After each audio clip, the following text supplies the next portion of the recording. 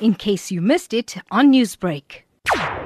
Sitting in the lounge of his home in Klaarwater, west of Durban, Mdunge says life behind bars was tough and trying.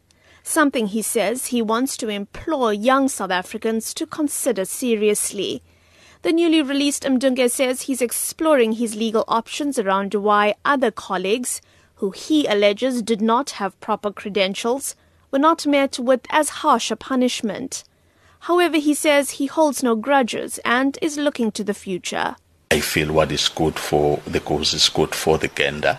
For argument's sake, we had people from within the same environment who were on the same list as myself, who had tainted credentials, who were quietly asked to resign quietly and leave the environment. My feeling is that why Vincent Mdunge gets treated differently, I am limited to advance certain issues at this stage up until when I feel I have consulted correctly with my legal team. Mdunge had previously applied for a conversion of sentence, something he believes he qualified for as early as November last year, saying that he feels the matter was delayed unnecessarily. At the time, he'd applied for his sentence to be converted to correctional supervision on the grounds of him being a model prisoner. He credits his wife and 2 children for their unfailing support throughout his incarceration.